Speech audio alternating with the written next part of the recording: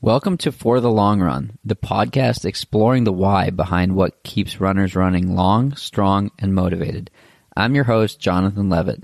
I've been running for a few years now and have the privilege of meeting many incredible runners on my travels all across the country. This podcast is intended to share those amazing conversations. Welcome back. I am here in Atlanta with Eo Wang. Eo, thanks so much for joining today. It's a pleasure to talk with you, Jonathan. Likewise. So let's start with an intro. Who is Eo? I am an athlete and also an educator. So I am primarily a science teacher in Marin County, California. And for the past 4 years, I've also been a professional trail and ultra runner who happens to dabble in the marathon. So dabbling in the marathon means a lot, means different things for different people. Some people, dabbling means they do it once a year. Some people, it means they do it once and that satisfies them.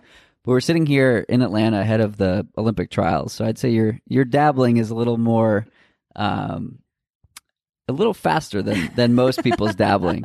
So let's talk about that. So you got into marathoning with the goal of qualifying for Boston. Is that correct? Yes. So I did not run at all in high school. So I was never a part of an organized team as a kid. And when I went to Boston for college, I spectated the Boston Marathon my freshman year. From all the way over the river at MIT, right? Yes. I had no idea what marathoning entailed. I knew that there was such a thing as people running marathons, but I thought that was only for really insane people who wanted to punish themselves. Might still be true. But I kind of got swept up in all of the energy surrounding Boston. And for those of you who've been to Boston, and Jonathan, you live in Boston and you totally experience it all spring, it consumes everyone between Hopkinton and Boston for 4 months leading up to Marathon Monday. And I think when I saw that for the first time, people streaming into Kenmore Square looking elated, miserable, in pain, and also with all at the same time. The whole spectrum of human emotion. I decided that I wanted to experience that and feel what it was like. So what year was that? That was 2003. Awesome. So you run a few miles since then, and your distance of choice has seemed to grow a little bit. So let's talk about the progression from that first marathon into, you ran a blazing fast 50 mile this past fall. How did you get there? Going from a place where you didn't run in high school to winning one of the biggest 50 milers in the country. I started by Googling how to run. Just keep running. And came up with all sorts of results. I actually, was starting from zero. I think the most running I'd ever done up until that point was the mile in high school, which I did not enjoy doing at the time. Nobody does. Because I had no experience in running and it was not that fun. But I took on this challenge. Okay, I want to run Boston. And then I did research into what that would entail. And you learn that, okay, in order to register for Boston, you have to have a qualifying time, which means that since I'd never run another marathon before, I would have to train for and run a marathon to get the Boston qualifying time and then register for Boston. 3:35 at the time? I think it was 3:40. And so I chose another marathon that was in the fall, in October. And what did you run? I ran the Cape Cod Marathon. Oh, cool. Which I didn't realize. So these are all the things that you learn from being a total non-runner, is I didn't look at the course map or the elevation and was just training around the Charles River, mostly working myself up to being able to run the marathon distance, not even thinking about speed or Hills. tempo or hills. And the Cape Cod Marathon happens to be quite hilly, especially in the last 10K. And a lot of people don't think that the Cape is hilly. And Right. I've done the PAMS Challenge, and you learn on the second day of that the Cape is very hilly. It is. So I felt like I was prepared to do the marathon, but definitely not prepared for the hills. And so the last 10K were really hard. I walked some of the uphills, but I'd run fast enough to be well under the qualifying time. So I ran 3:33 in my first marathon, and that qualified me for Boston. So then I registered for and ran Boston, I think 4 straight years after that. My last one was in 2009, where I ran like just over 3 hours. So one of those years was that when the trials were in Boston in 2008? 2008, yeah. So was that the day before the Open? I mean, the trials? The trials that year were the day before the marathon. Right. What was that experience like? It was really fun. I have great memories of watching Magda just go off the front and crush it. Yeah. And, the course was a couple of loops around Memorial Drive, which is right next to the Charles River. And my dorm was on Memorial Drive. That's so I just awesome. walked outside my dorm and watched the women's and the men's trials race. That's awesome. Actually, I feel like that year I think it was separate. it was right? only the women's race. They that were was on in different Boston. days? Oh, yeah. I think they were in different places. I think so. So I listened to Magda talk about that experience while running along Memorial Drive, and it was so cool to hear her talk about that experience, like right where it actually happened. So let's talk about Magda and your connection to GU and to being a professional ultra runner or professional trail runner. So you went from Googling how to run Boston to being a professional athlete.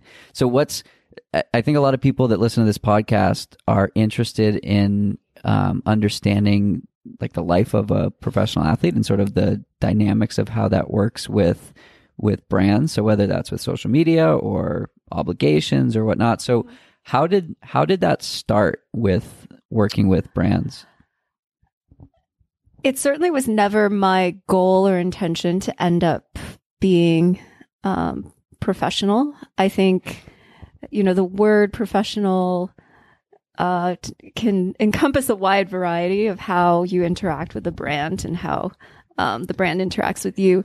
I think through all of this journey, I've very much learned to be process oriented versus outcome oriented. So, for example, I get questions all the time. How do I get sponsored? How do I become a professional athlete? How do I get brands to pay me? And I always tell people, don't focus on that sort of outcome because you have to think about how you get there, right? It's about the journey and it's about the process. And for me, it was always about how can I progress as an athlete? Maybe the path goes towards something that is professional and sponsored, or maybe the path is just for personal growth and for personal improvement. And so when I started out doing the marathons, it was completely, I just want to see where you can go. Can I lower my time even more? I like the whole, the entire, aspect, all the aspects of having this incremental goal that you work towards. That's like, I want to take 5 more minutes off my marathon time. I want to take, I want to get the Olympic trial standard. And so that was the first set of goals that I had was I just want to see how much faster I can be at the marathon. Because if I'm going to do something, I want to feel like I'm always improving. I'm always stretching myself. Is that the pushing my scientist in you? boundaries. Yes. Like play with some variables and see what happens. Yeah, well, I just have never been a very risk-taking person. I don't go cliff diving or anything like that. I have to work myself up to doing something like that. So I always like the process of making small improvements over time. And some people like to just sleep in, and that's a different mentality and a different mindset and different way to approach things. So I really loved the long runs that were part of the marathon training. And so I think it was a pretty natural progression for me to eventually start thinking about 50Ks and trail 50Ks. I moved from Boston to Marin County, California, just north of San Francisco, which is one of the meccas of trail running, I feel like, in the definitely. US. The weather's beautiful year round. We have incredible trail access and open space. If you live in Marin, and it just smells incredible out there. if you live in Marin, like you have to trail run. Yeah. You know, there's no avoiding it. It's So- trail running and MH bread and butter. Exactly. It's the run brunch combo. So I started training more and more on trails, meeting other runners who were trail runners, and just signed up for a trail 50K in 2014 and found that I was pretty good at doing trail running, and especially the ultra distances, because I think I've always naturally had more endurance versus raw speed. And I had some success in different races, and then started talking to brands, because I think back in 2014, 2015, trail running was kind of becoming more serious, more professional, more brands were getting involved. So there was a lot of opportunity at that time to connect with people and to connect with brands. And the first sponsor I actually had was Camelback, which is a local Northern California company. And they reached out to me after I won Lake Sonoma. Well, actually, they reached out to me before the first year I won Lake Sonoma and Their gave timing me some was great. product. I know. Their timing was excellent because I was wearing their product when I won. But I think that's the like critical part, that it was something you were already doing and they wanted to support you versus Yeah. I think I waited for quite a while before signing with a major, what I would call a major sponsor, like apparel or shoes, because one, I wanted to figure out what this sport means to me outside of being a sponsored athlete.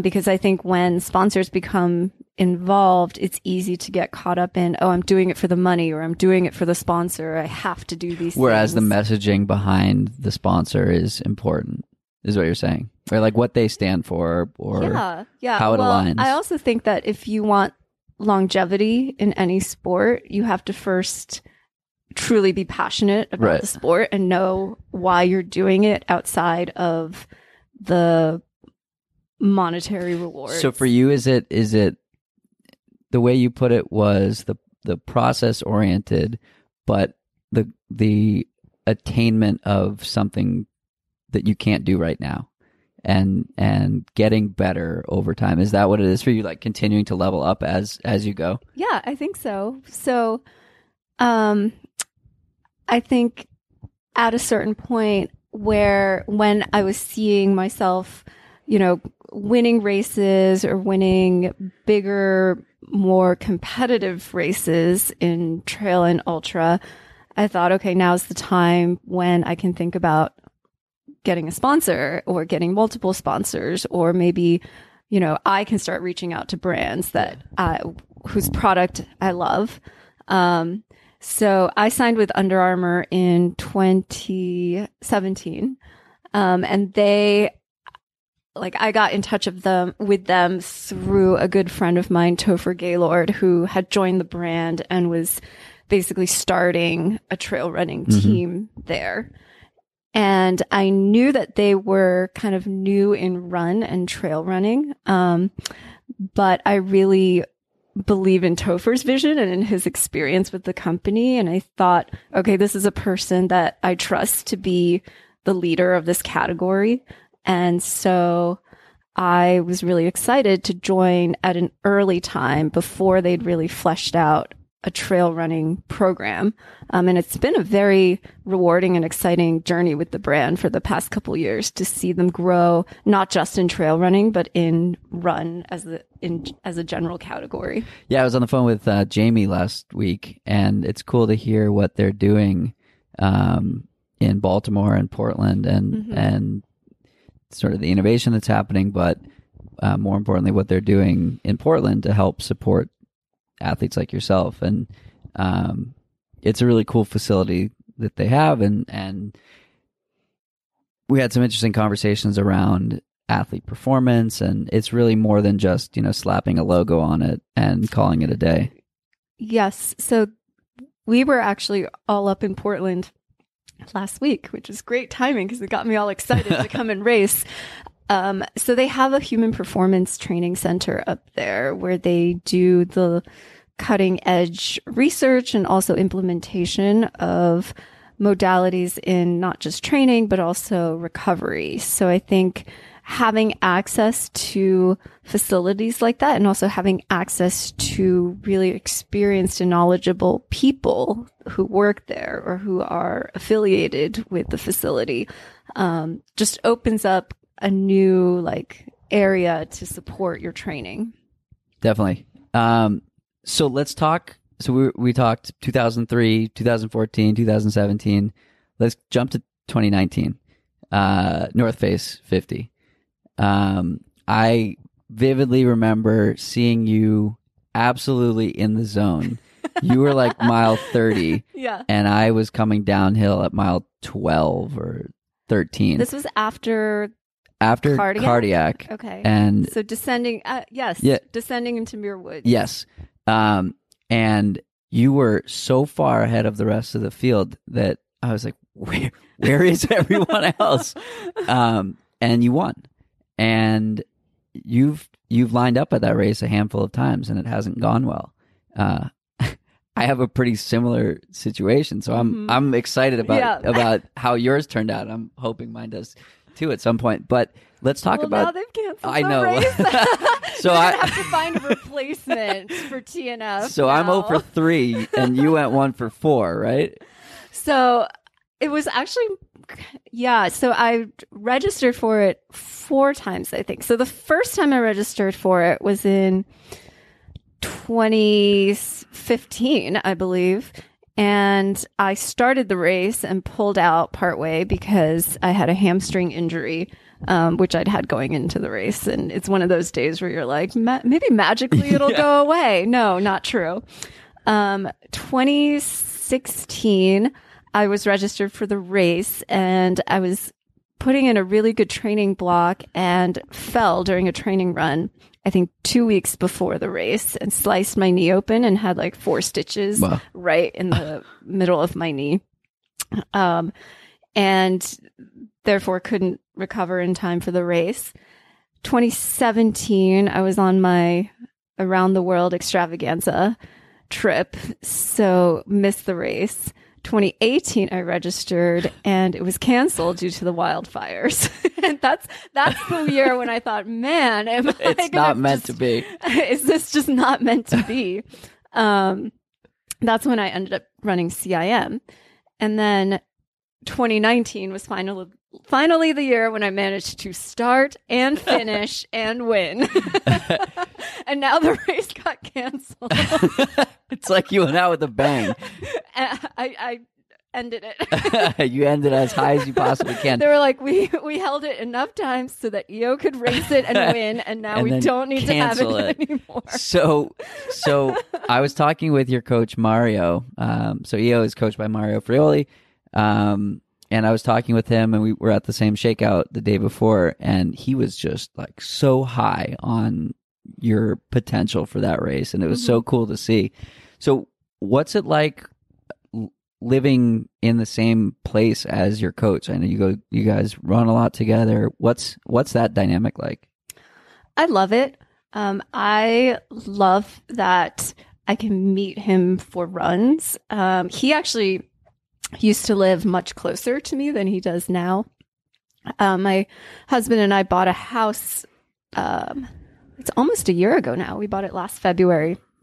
in Kentfield, and it just so happened to be less than a block from where Mario and Christine were living. I literally would like cross the street, run through a little parking lot, and it was his building. So we would just run together a couple days out of the week because it was so convenient. And then he and Christine purchased their own home now in Novato, which is way up there. I would say 20 to 30-minute drive from our house now. So now getting together takes a little more coordination. Right. And we probably get together at least once every other week, but we try for once a week. But sometimes, especially with the traffic patterns, it just gets more difficult to meet up. But I like being able to see my coach in person and to actually run with my coach because I'm not a very good phone person. If somebody calls me on the phone, I have a hard time having like a very detailed conversation with them because I've always been this way. I like hate having long conversations on the phone. So having phone catch-ups, I felt like just it didn't work for you, enough for me to fully convey the things I needed to convey. And also having your coach like be able to actually watch how you're running, because we all like to fool ourselves sometimes and be like, my form is fine, or like, I'm not totally lopsided right now. So Mario like will, when we run, give me little pointers, cues and things. Your shoulders are starting to tighten up. So that's really helpful because he's able to provide insight on how I look. Real-time feedback. Real-time feedback. And I trust that feedback quite a lot because he has so much knowledge and experience. And it's great to have him, especially when we can do a workout together or he can just be there when I do a workout, because then he can either make adjustments on the fly or be like, hey, you killed it. You looked great. I just love that kind of feedback. Cool. So one thing you mentioned was your the trip that you did in 2018. Is it 2018? It was 2017 to 2018. So it was, how many countries did you visit on that trip? we visited 30 countries. 30 countries. Over 10 months. So you were working with a family and teaching science and traveling around the world. What was that like? It was so surreal and so adventurous and hard. And, it's one of the most incredible experiences of my life so far. I think it's something that, again, I never would have dreamed of doing. But it's, people say all the time, oh, that was so lucky, or, what a lucky circumstance. And do you believe in luck? I believe that luck is when preparation meets opportunity. I love that. I don't remember who exactly first coined that phrase, but I really believe in the sentiment behind it. I think that we all have these crazy opportunities that pop up in life. And when you think you're lucky is when you're able to take advantage of it. Yeah. Right. So I think that this opportunity came about because I learned how to be a teacher. I worked at the school for a number of years, met this family, and then my husband and I were both in the right time in our life with the right amount of experience and preparation to say yes to this opportunity and to take part in it. I think we learned so much ourselves. We were the teachers, and we had to cover all of the academic subjects. So not just science, but like math, history, English, Mandarin Chinese. So a lot of it was figuring out, okay, how do we teach these subjects? And also suddenly, how do we teach these subjects on the back of a dive boat in the Galapagos? And curveball. I think one of the biggest things that I learned how to do was how to be adaptive and flexible and to not sweat the little things. Because on a huge trip like that, first of all, you have almost no control of the itinerary, especially when you are an employee, essentially. So we just had to go with the flow with whatever was next up on the itinerary. And sometimes the schedules would get changed and you'd be like, okay, we're going back to the hotel and packing up and going to a different country. So do you think that takeaway lessons like that are able to be transferred into running? Absolutely. I think after that trip, I became much more okay when things don't go your way, right?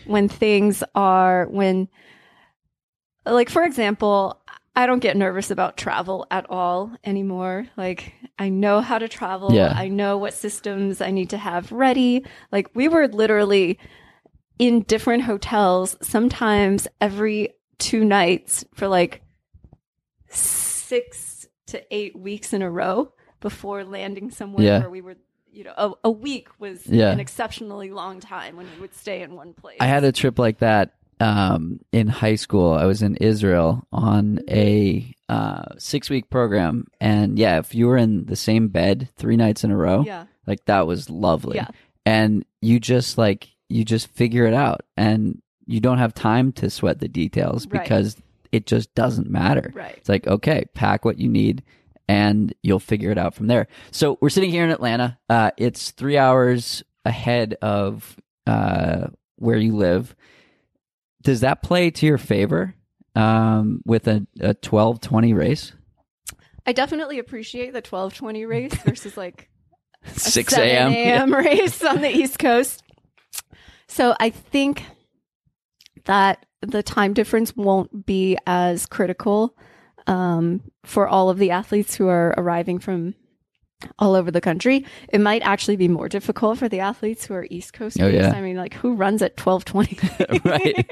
Who's prepared to That's race pretty luxurious, at 12:20? And I think it will definitely help because I certainly couldn't fall asleep last night. Just because my circadian rhythm is not there. So I appreciate the later start and I'm not so worried about going to bed at a certain time or like forcing myself to go to bed or taking melatonin. Will you sleep in pretty late on Saturday? I will probably be too nervous to actually sleep in. I'll sleep in as late as I can. I'll set an alarm probably for 9 just to make sure I have something that will remind me to get up. You got to race in 3 hours. And then I don't think I'll actually be able to sleep till 9, but that's the goal anyway. Got it. So I know you love food and you love eating. What are you going to be eating on Saturday morning? Saturday morning, I will have stroopwafel and almond butter. That sounds lovely. Black coffee. And I can't eat very much before a race. So even though the race is later, I'll just try to keep it mellow so my metabolism doesn't get revved up and hopefully I don't show up hungry. But I will most likely just nibble on stroopwafels and have a gel before the race. And then cool. Well, you don't have to move very far to get out to your balcony here. My weird indoor balcony. We're sitting, I guess the theme of Atlanta is just wide open spaces. And so everything is wide open indoor spaces. So is it really open? Just lots of space. So we've got a really exciting race. Are you nervous you don't get to, or are you a little disappointed you don't get to watch it unfold? Or I guess you do get to watch it unfold. Watch the race around me unfold. I won't get to see how the front of the pack unfolds. But there's always the rebroadcast I can watch later. So the women's field, I think, is particularly interesting this year. What's it like to be starting with a pack like that and racing with a pack like that with that much on the line? Really fun. I think having a lot of people around you provides a lot of energy. It also means you kind of have to be careful because this course has a lot of turns, a lot of rather sharp turns, and I've seen people wipe out whether at the trials or at other marathons when they've been in a pack and everyone's like trying to get the tightest It's like line. track Track elbows. So I think for the first couple of miles, my main goal is just to stay out of trouble and stay calm. That's kind of one of my mantras that I take in, especially into ultra races, is like, you always just can't lose your shit because that'll derail your race really fast. And, don't be worried about what other people are doing. I think the nature of this course is so rhythm breaking with the turns and the hills that, I think a lot of people are probably going to start too fast and too hard. So my goal is to keep the effort level low on the low end at the start and, wait for that last lap. Nice. So one of the things that has been talked about a lot, the hills. So some people are saying, "Oh, it's so hilly, it's so hilly," and then on the documentary that Goo put out, you have Scott Fauble saying it's super hilly, and then you have you saying it's not hilly. I'm a trail runner. This 1,300 feet, that's like one climb. So there are a lot of trail runners running in the trials. What do you think? What do you think that'll be like going from a type of race where there is no where pace doesn't matter, and I guess pace matters a little less in a race like this versus a time trial race. But what are you going to carry over from trails to the trials? Maybe that'll be the caption of this podcast: trails to the trials. I think the main thing I'm going to carry over is how to pay attention to effort versus splits. I don't think that this course is very conducive to keeping track of every mile splits because it's just always uphill or always downhill. So you can easily get into your head if you start looking at your splits. Do you think that favors the trail runners? I think so. I think it favors people who have strength and also who are experienced on rolling terrain, whether it's trails or road that they've trained on. I think people will be surprised how much their pace will vary between when they're going uphill and when they're going downhill. And a lot of times that can be a mental hurdle because you might look down at your watch and see like, oh my gosh, I'm doing a 6:45 right now. But when you're running that kind of terrain on trails, you're always more concerned with your effort level. Like, is this a sustainable effort at which I'm going uphill? And then downhill, you can open it up a bit more, but you also don't want to totally gas it because you'll destroy your quads. So I think having trail running experience is going to be great, especially for this course, because we have lots of turns. I know how to stay upright and stay safe.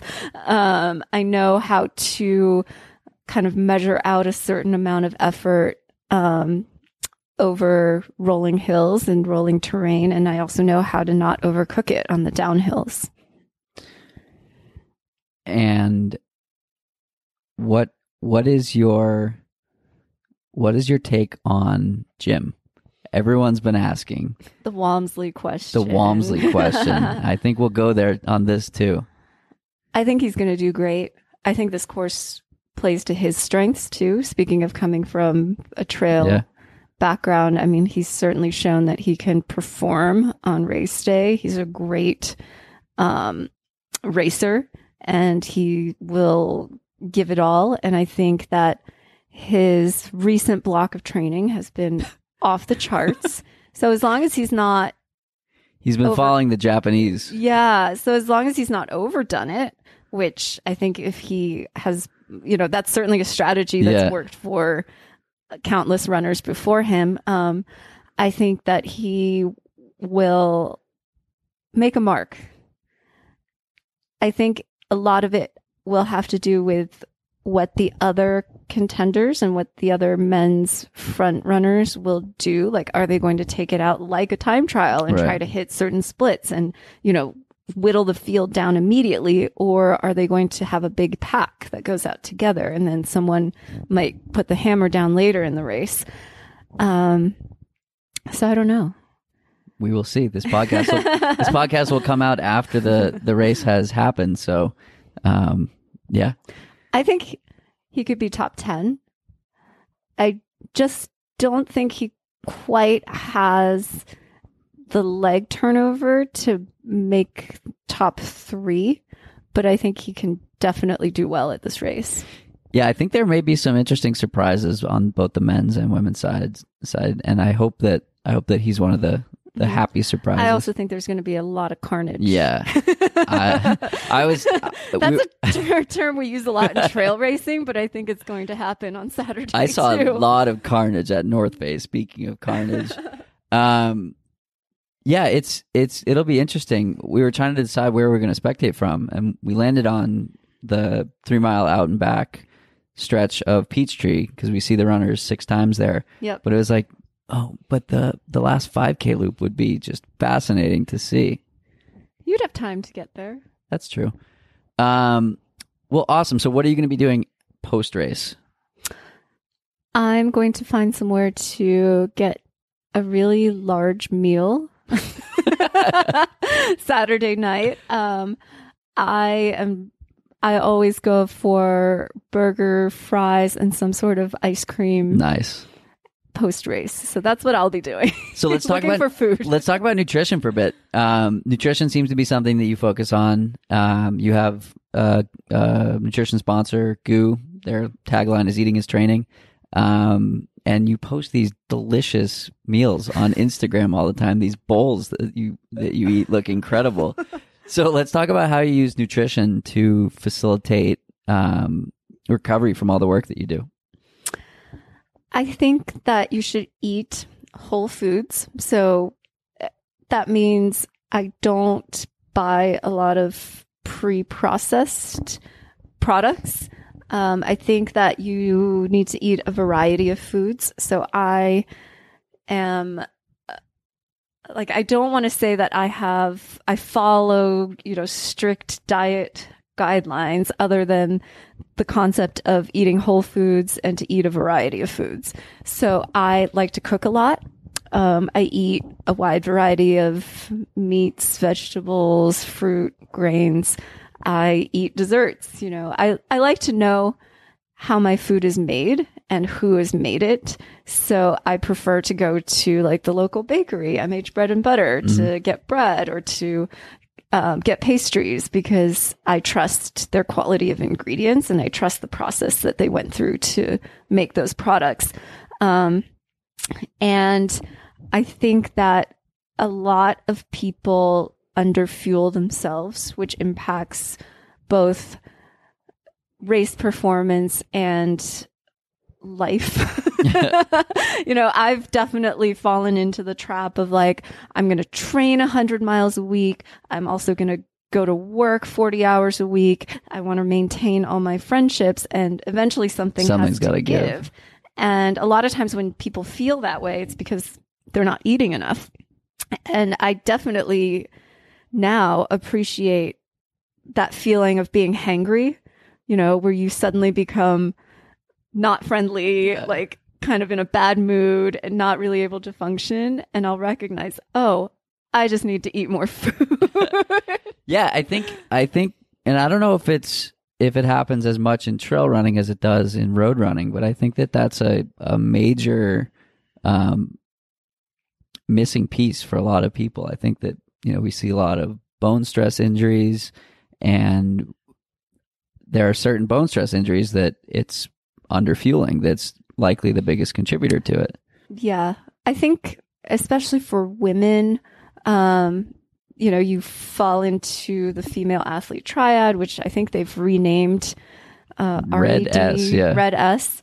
And that's a dangerous cycle to fall into because yes, it's true that the lighter you are, maybe the faster your times will be, but longitudinally, you're going to pay for that with a stress fracture or overtraining or just a weakened immune system. I think the problem is that it works and then it doesn't work. Mm-hmm. And it works until it doesn't work. And it's not a sustainable approach in the long term, but it's a sexy option in the short term. and you get, women in a college program 4 years, 3 years. That's all that matters. Yeah.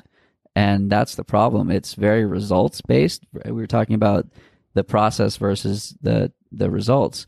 When you're a college coach, incentivized to win, you'll win. You'll do what you need to win versus, I forget who I was having the conversation with, but they were suggesting that we have some metric for college coaches that incentivizes them based on how many of their athletes are still running post-collegiately. I think a shocking amount of collegiate athletes don't run. Yeah, even 2 years, like a year or 2 years, because they're burned out. So I think figuring out structurally like how that change needs to be made is a next step. I often think a lot about how thankful I am that I didn't go through a high school or college running program, because I think I would have gotten hurt or burned out, or that stress would affect my future running and the longevity of my running. So I think one of my goals is to keep running at a high level as long as I can. And I think part of that is you have to let go of this like certain body image that you have to achieve or that you associate with being a professional distance runner. And you have to understand that that's so much stress on your body to maintain that level of leanness or that level of lightness, that you can't hold on to that for a lengthy period of time. And now I actually am kind of secretly happy or proud when people say like, oh, you're not as skinny as I would expect an ultra runner to be. And I'm just like, good. It's like a backhanded compliment. I guess. It's like a weird compliment.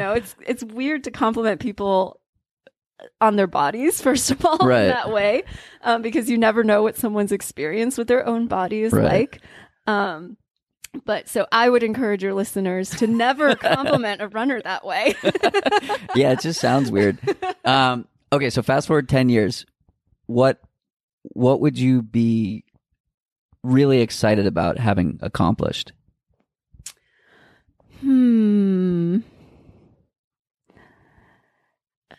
So in the next 10 years, I will be excited. So going again to process versus outcome, I will be excited if one, I'm still running and training and racing. So I think accomplishing another 10 years of running the way I want to run, which is to train seriously and race seriously, I think that would be the best thing that I could possibly hope for. You never know what will happen in terms of injuries or life or health. So if I can maintain good health, good happiness, and my love of running, that'll be a good 10-year goal. Nice. I was talking with a friend yesterday about another friend who is a very good trail runner. And the decision we came to was, if he just runs for the next 5 years without getting injured, he could be the best ever. It's just like, that's the secret. Just don't get injured.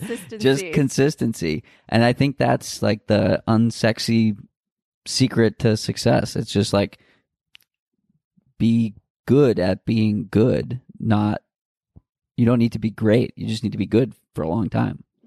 And it is hard sometimes because you might see other people or other things happen where you're like, wow, they like had a great result, made a big splash. Suddenly they're everywhere. Like people flock to them or sponsors flock to them.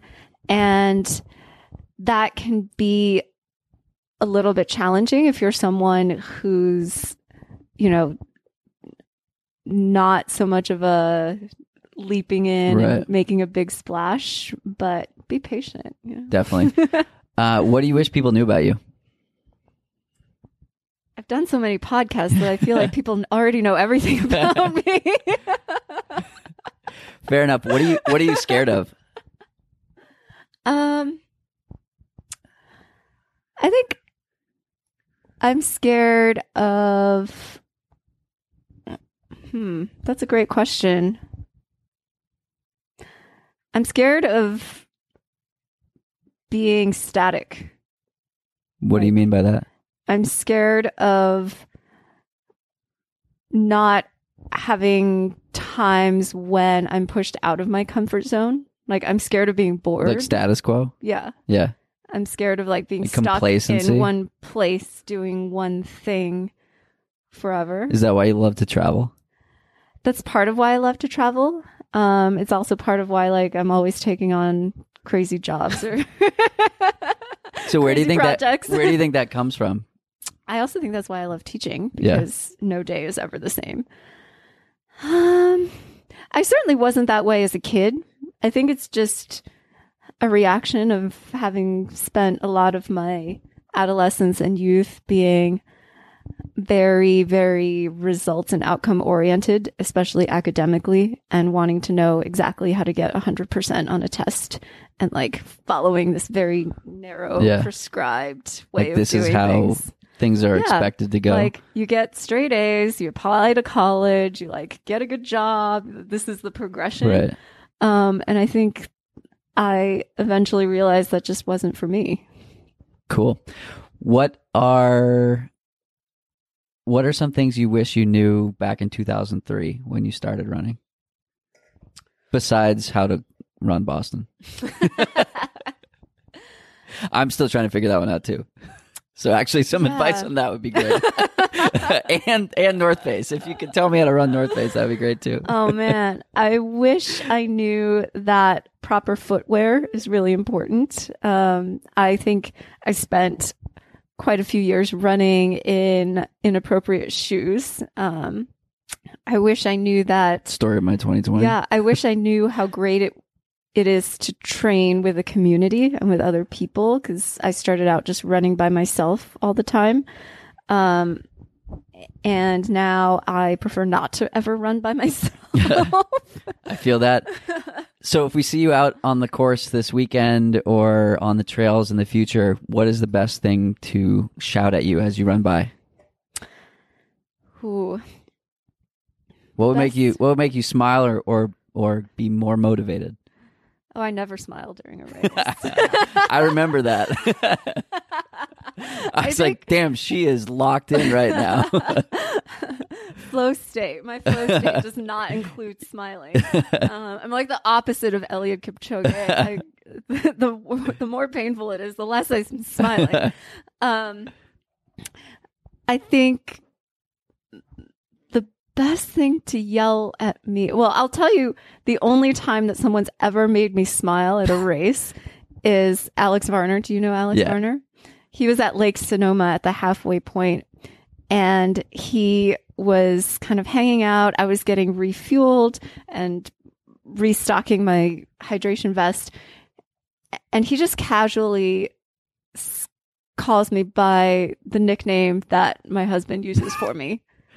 And I like almost burst out. I'm not going to say it on the podcast, because then people are going to just yell it at me every time, and that's going to break my flow state. That would expose the millions of listeners we have out here. I was like, I did a double take, and after Sean, the race, is that you? After the race, Alex was like, I almost got you to smile. So, key takeaway here: shout, smile. Awesome. We'll leave it at that. Thank you so much for joining today, and we'll see you out there not smiling. Thanks, Jonathan. That's it for today's episode. Like many long runs, it's sad when it has to end. I hope you join in next week on For the Long Run, and in the meantime, happy trails. If you've enjoyed this episode, it would mean a lot to me if you shared it so that others can find it and enjoy it too.